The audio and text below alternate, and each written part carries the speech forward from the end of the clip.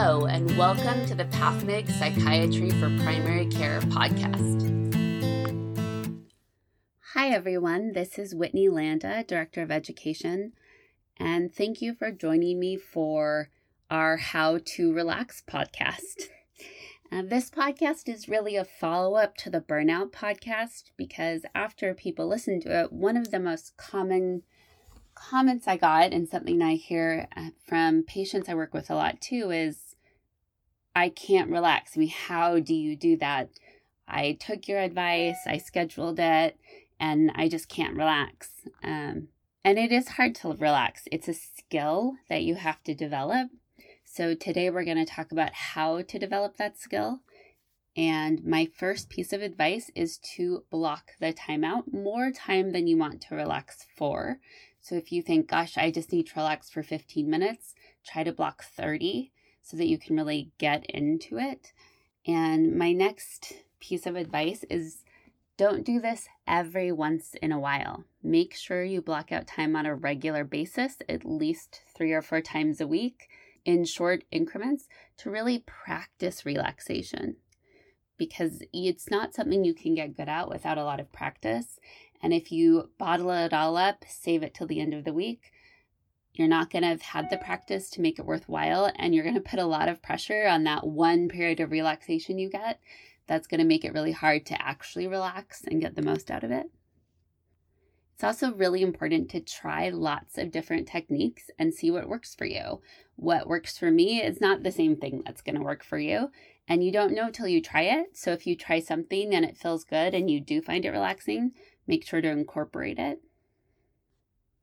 Don't earn relaxation. So a lot of people think, well, if I just get everything done on my list, or, as soon as I feel like I've done a good enough job, then I can relax. But the thing is, relaxation is a core component to doing a good job and to living your life fully.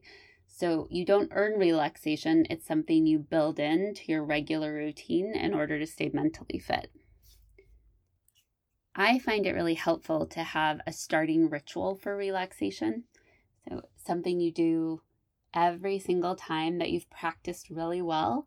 It's sort of a cue to your mind and body that it's time to relax, and really developing that ritual for 5 to 10 minutes can really bring you to a state of relaxation quickly and make the time you have blocked off to relax much more productive.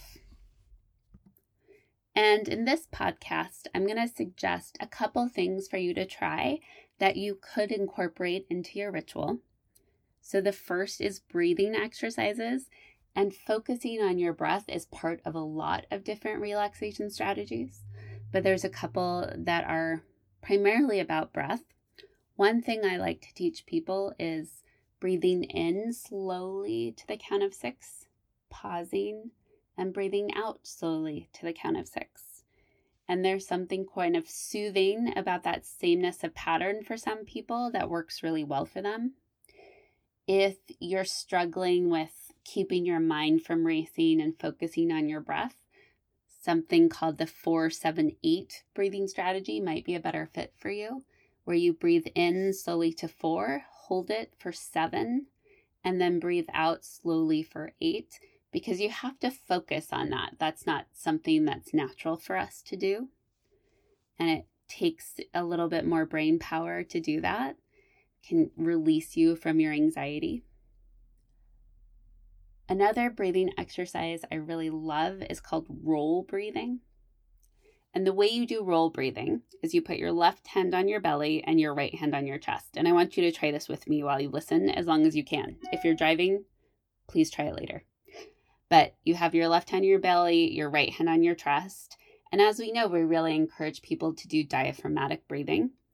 And in this one, you start diaphragmatically and you make sure that your left hand is raising as you breathe. And then you pull the breath into your chest and have your right hand raise.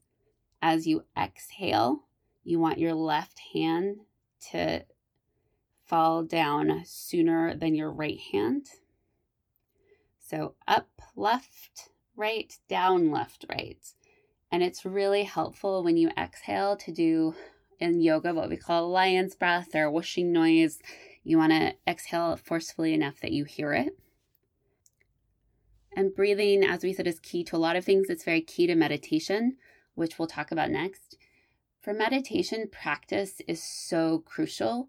At first, it's very hard to meditate. It's not something that we can do easily if we're having trouble relaxing. You'll notice a lot of thoughts coming into your mind. So meditation can include these breathing strategies. Again, practice them so they're sort of second nature to you. So as you meditate, when thoughts and feelings come to your brain, you want to observe them and let them go. Sort of that leaf floating down the river mentality. And if you can't do that, so if you find yourself thinking, oh my gosh, I have my 50 online health messages to return to, and I can't believe I said I was going to meditate for 10 minutes. Focus on the irritation, the anxiety, whatever the emotion is, and then try to think about how that's impacting your body and focus on your body sensations. And that might allow you to come back to your breath and the meditation, but try to distance yourself from those cognitive thoughts. If you want to do meditation, but this just isn't working, I really recommend guided meditations. And there's a lot of different apps and resources on the internet to get you started on guided meditations, but they can walk you through it and their voice keeps bringing you back to the meditation. So it can help you get started. The next strategy is using yoga. So I really like child's pose and legs up the wall.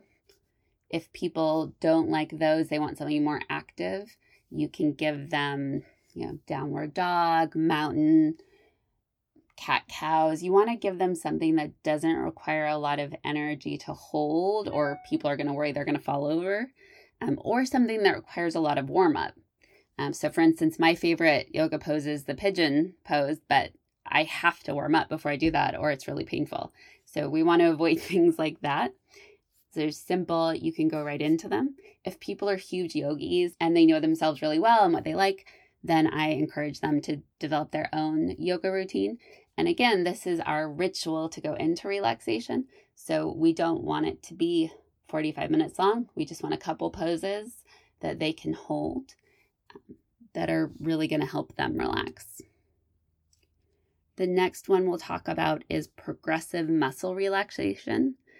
And you guys have probably heard of this. The theory behind it is that when we're stressed, we hold a lot of tension in our muscles, and it's hard to relax from your baseline.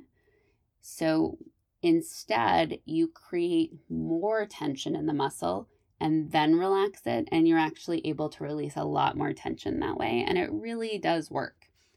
So what you do is you sit in a quiet, calm place and you close your eyes.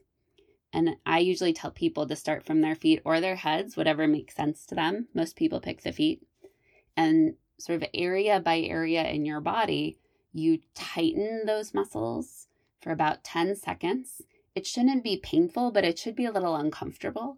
And then you release it for 5 to 10 seconds, and then you move to the next muscle group.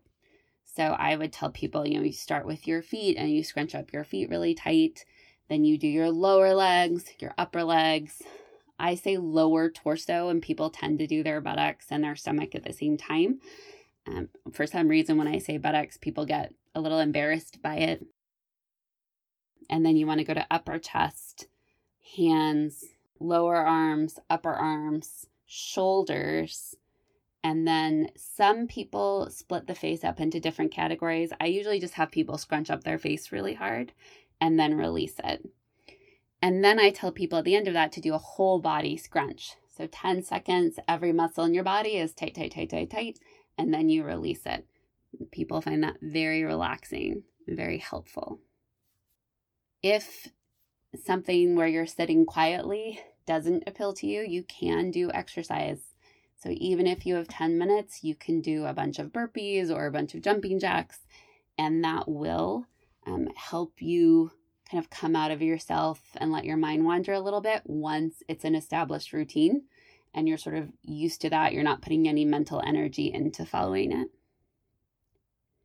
And of course, there's mindfulness, and we'll do a follow-up podcast completely about mindfulness. But for now, I'll give you a quick mindfulness exercise, and it's your 5 senses. So you start with 5 things you can see. You're sitting in your space and you're just picking 5 things you can see and focusing completely on that.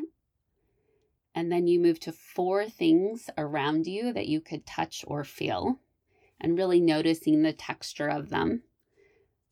3 things you can hear, 2 things you can smell, and 1 thing you can taste. As I said, all of these strategies are really great and they're easy to incorporate into a beginning ritual.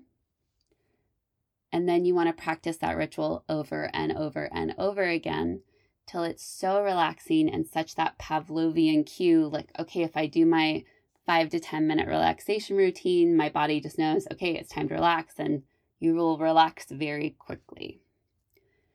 My personal one, I start with the yoga poses. I do, the child's pose or the legs up the wall, and then I do the breathing and maybe the progressive muscle relaxation. But for me, it's really the yoga pose plus the breathing that's so helpful. I have someone just talking to me today said that progressive muscle relaxation and mindfulness were really the keys for her.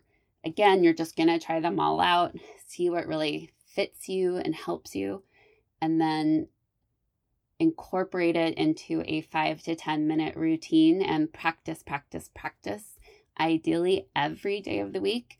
And again, we can always commit 5 to 10 minutes of our time to something that's really going to help us.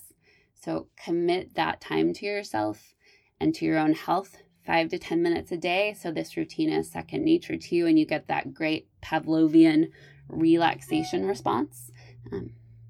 Go ahead and try one after this podcast, just one of those techniques we talked through, and see how it feels. I hope this was helpful in teaching you how to actively relax. After you do your active relaxation, you can go to a different activity for a longer period of time, either more yoga, reading a book, taking a bath, whatever it is that helps you further that relaxation. Have a great day.